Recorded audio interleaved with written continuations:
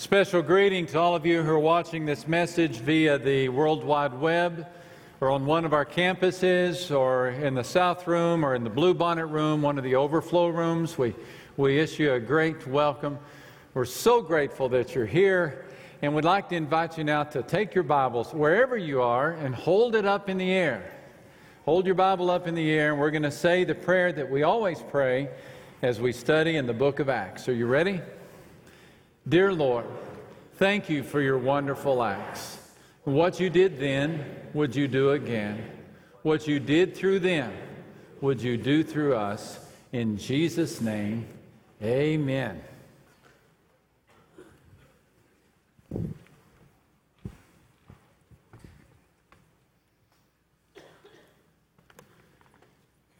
Good.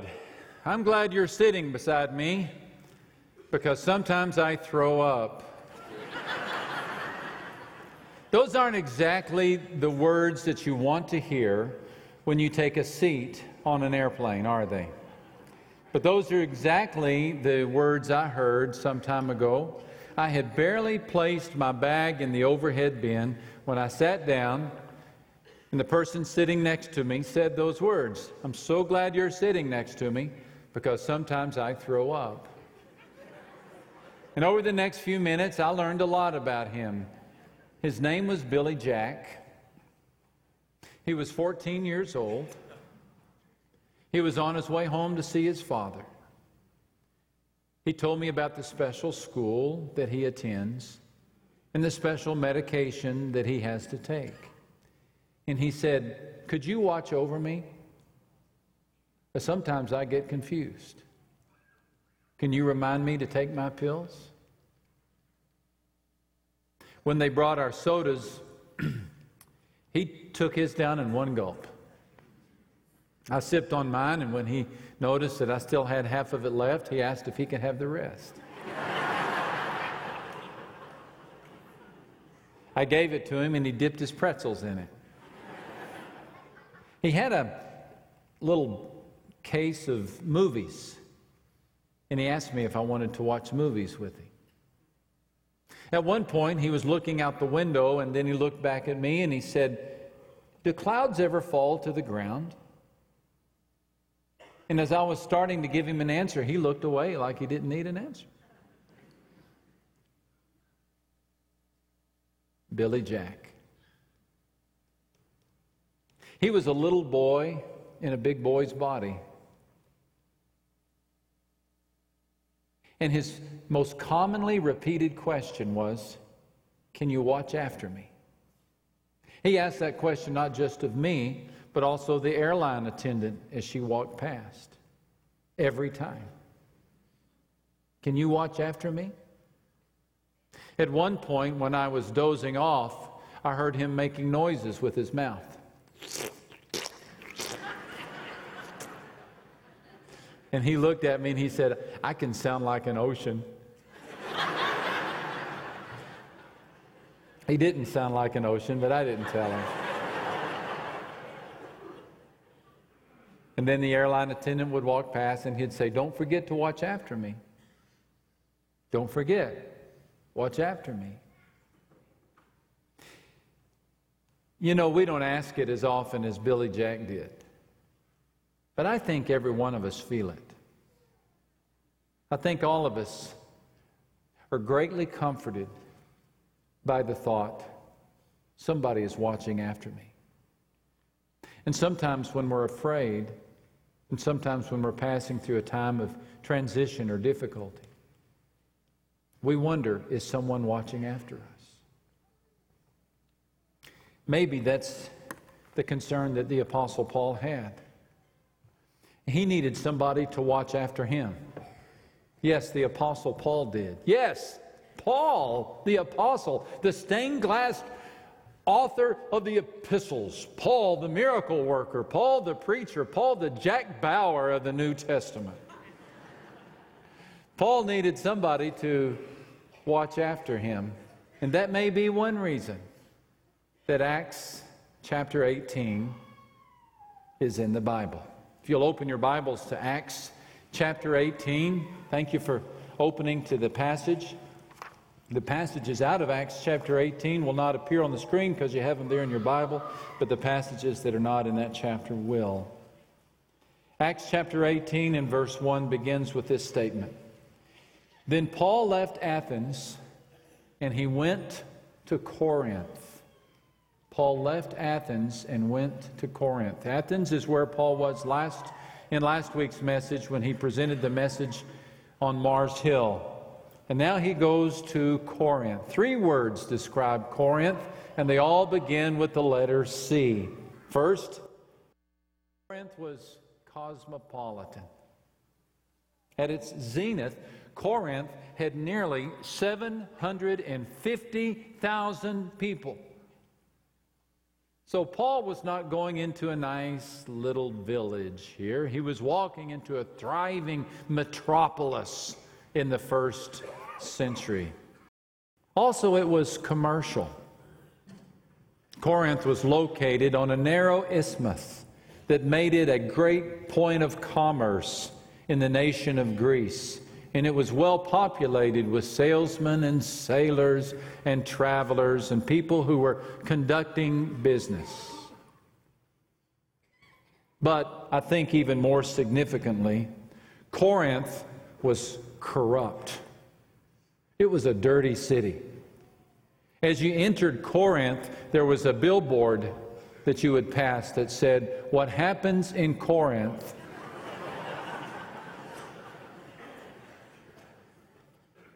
At one time, the city of Corinth had 10,000 temple prostitutes walking the streets, inviting these salesmen and sailors to worship God by being with one of the prostitutes. For 500 years, the Greek verb korinthiozetai meant to be sexually immoral. If someone called you a Corinthian and you were not from Corinth, you would be insulted because it was a dirty city. It was quite a place.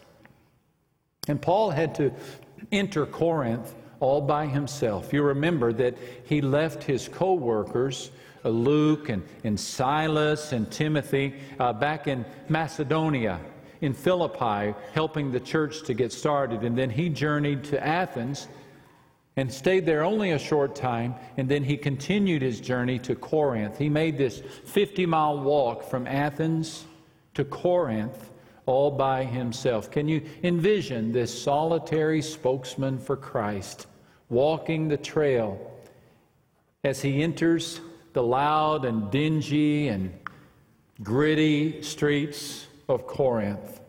He remembered later how weak he felt the day he entered the city. He said, "And when I came to you, brothers, I did not come with eloquence or superior wisdom. I came to you in weakness and in fear and with much trembling." That last line suggests a man who had been through the ringer, and indeed the Apostle Paul had. Let's not forget that over the last few weeks he was stoned with rocks in Lystra, that he was beaten with whips in Philippi, that he was locked in stocks in the prison of Philippi, that he preached in Athens, and though we look at the sermon as a great work of art, only a few people responded to that sermon. There is no evidence of a church beginning in Athens. And now he wanders alone into the streets, the perfume-filled, prostitute-laden streets of Corinth. This old conservative rabbi, remember, walks into the streets of Corinth with the message of Jesus Christ. And apparently he felt overwhelmed at the challenge. He felt overwhelmed at the thought, here he is all alone in this big city, 750,000 people, and he walks in, and where's he going to start? And how does he communicate with this very aggressive and evil city? Where does he begin? And if that's not bad enough, apparently he's broke, Because the very first thing he does is get a job. Picking up again in Acts chapter 18. Acts chapter 18. Then Paul left Athens and went to Corinth. There he became acquainted with a Jew named Aquila, born in Pontus, who had recently arrived from Italy with his wife Priscilla. They had left Italy when Claudius Caesar deported all Jews from Rome. And Paul lived and worked with them, for they were tent makers just as he was. And every Sabbath found Paul at the synagogue trying to convince the Jews and Greeks alike. I guess he ran out of funds, so Paul became a tent maker. He worked with his hands so he could preach from his heart.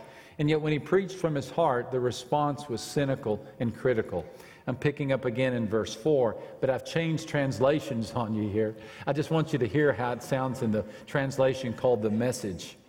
But every Sabbath he was at the meeting place doing his best to convince both Jews and Greeks about Jesus. When Silas and Timothy arrived from Macedonia, good, at least he's got some company now, Paul was able to give all his time to preaching and teaching, doing everything he could to persuade the Jews that Jesus was in fact God's Messiah, but no such luck. All they did was argue contentiously and contradict him at every turn. Totally exasperated, Paul had finally had it with them and gave it up as a bad job. "Have it your way," he said. "You've made your bed, now lie in it. From now on, I'm spending my time with the other nations." Doesn't sound very inspired, does he? Low on funds, low on friends, persecuted in some cities, rejected in others. Paul was discouraged. And maybe you are too. I'm wondering if these words might be falling upon the ears of a discouraged person. I realize that some of you never get discouraged. Every day is blue. Every song is sweet. Every moment is great. Every hour is packed with energy. But for the other 99.9% of us, we're prone to get discouraged. We have tough days. We have dark days. We have shadowy days. And sometimes it just doesn't feel like there's wind in the sails. Just sometimes it doesn't feel like every time we paddle the boat, it feels like we're paddling upstream. What's that old line? My get up and go, got up and went. Sometimes we just feel like that. And we want to know, how does God respond on days that we feel like that? Maybe that's one reason that Acts chapter 18 is in the Bible. Because at the right time, God gave the Apostle Paul a special message. It's in verses 9 and 10, Acts chapter 18. One night the Lord spoke to Paul in a vision and told him, "Do not be afraid. Speak out. Don't be silent, for I am with you, and no one will harm you, because many people here in this city belong to me." Right there in the midst of Paul's discouragement, right there in the middle of the doldrums, God gave Paul a personal message. Wouldn't you love for him to do that for you? I mean, wouldn't you love God to give you a personal message? Who's to say he's not? Right now? Right here? Through a red-headed preacher? Through this story? Who's to say these words in Acts chapter 18 don't serve a dual purpose, to touch Paul and to touch you? Would you place the finger on the elevator button of your mind and let the message descend down 18 inches into your heart, and let God say to you what he said to Paul? Hear him as he says to you, "Do not be afraid." Do not be afraid. Just don't be afraid. I guess the Apostle Paul had done what we're prone to do, and that is he had opened the door of fear and closed the door of faith. It's easy to do, isn't it? Abraham Lincoln was known for telling the story about the time that he traveled as a circuit lawyer in the state of Illinois. And one time he and a group of other lawyers were traveling through Illinois in a season in which it was very rainy, and all the creeks were overflowing their banks. And they had to ford one creek after another. And they knew that these creeks were difficult to cross, but there was a particular river they were really dreading. It wasn't on that day's itinerary, maybe not even the next, but eventually they would have to cross a river called Fox River. And they were all worried about whether or not they could cross Fox River. Well, that night they stayed at an inn. And while they were staying at the inn, they met another circuit riding person. Only on this occasion it was a circuit riding pastor, a Methodist preacher, who had traveled in the same area. And they asked him if he was acquainted with Fox River. And according to the story, the old preacher leaned back, kind of stroked his chin. He said, "Fox River. I'm acquainted with it well. In fact, here's my rule on Fox River. I never cross it until I get there." Are you crossing any rivers that aren't even here yet? Are you crossing rivers in your mind before you stand on the banks? Are you envisioning problems that you're going to have next week or next month or sometime in your life? Are you writing a check on tomorrow's challenges with today's energy? You know, the wisest man who has ever walked the face of this earth once said, "Do not worry about tomorrow, for tomorrow's worries are sufficient for tomorrow." And maybe the reason that you're feeling discouraged is because you're using tomorrow's energy on today's imaginary challenges. No need to do that. God says to you, just don't be afraid. Just don't be afraid. You know, fear is not a requirement, folks. I mean, it's really not. You do have to breathe, yes. You do have to eat, right. You do have to drink water, certainly, but you don't have to be afraid. God has not given us a spirit of fear. Faith is always the choice. So God says to discouraged Paul, don't be afraid. And then he says to Paul, now speak and do not keep silent. In other words, just keep doing your job, Paul. Just keep doing your job. What was the job of Paul? He was a teacher. What's your job? Whatever it is, just keep doing it. Just keep doing the next thing. Just speak. Now, you may not feel like you're doing your best. You may not feel like you're bringing your best, but that's not your decision. You know, God doesn't have to have us at our A game, does He? But He does want us to be in the game. He doesn't need our ability, just our availability. Just take the next step. Are you called to serve? Then keep serving. Are you called to forgive? Then just forgive. Are you called to hug those kids? Then you just hug those kids. You do the next right thing and leave the fruit up to God. Speak and do not be silent. Just a few weeks back, I participated in the Martin Luther King rally. I don't know if you're aware that our city hosts one of the greatest Martin Luther King rallies on Martin Luther King holiday in the country to honor that great man. Over 100,000 people marched down a major street in the heart of our city. And when we reached the park, we all took our places seated in the grass or in the bleachers. We were going to listen to some speakers. But my favorite part of that afternoon did not come from a speaker or a politician. But what I remember most is when the master of ceremonies stepped up to the microphone, and behind her was a police officer holding in his arms a young boy. And he may have been 2 or 3 years of age. I mean, a young boy. And she said, "Could I have everyone's attention? This young boy is somehow separated from his family. Are there any family members who can come for him?" Well, boy, everybody was quiet.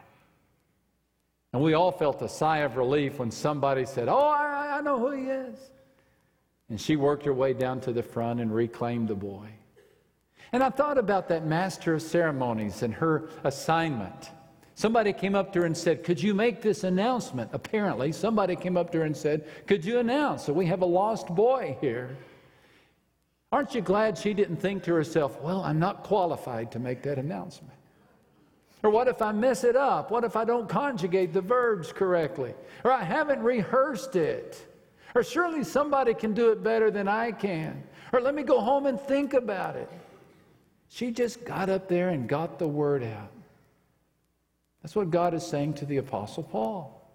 Just speak. You're discouraged? Do something.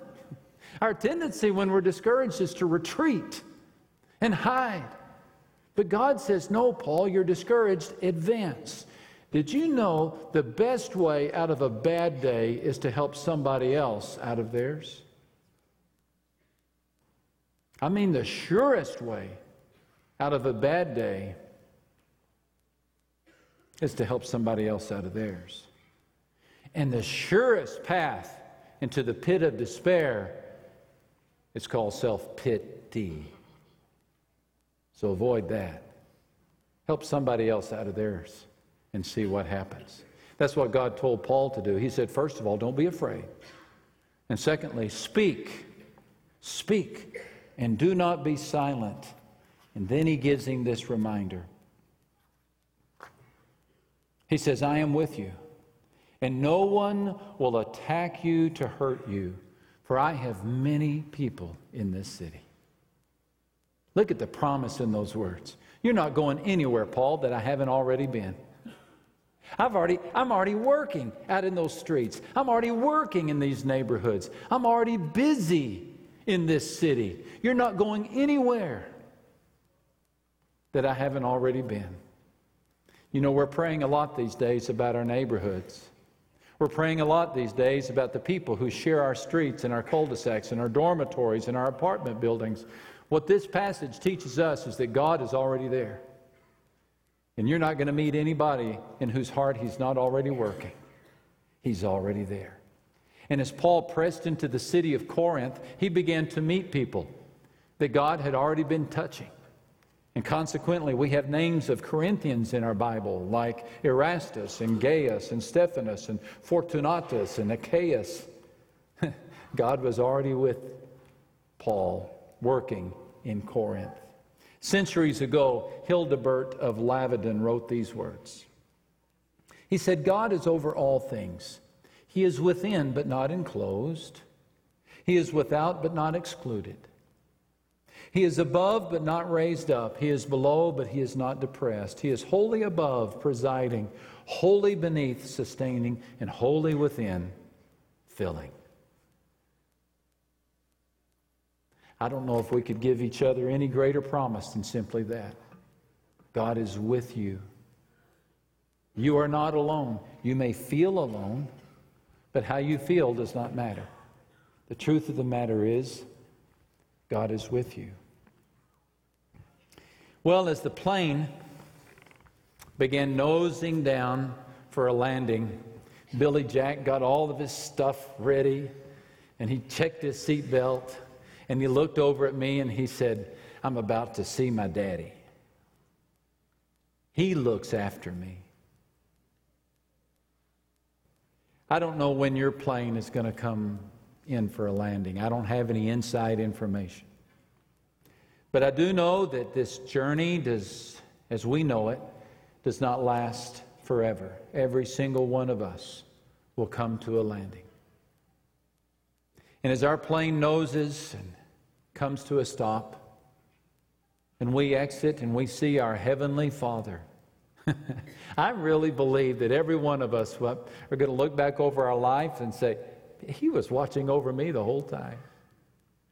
Those days I thought I was all by myself, He was with me. Believe that today.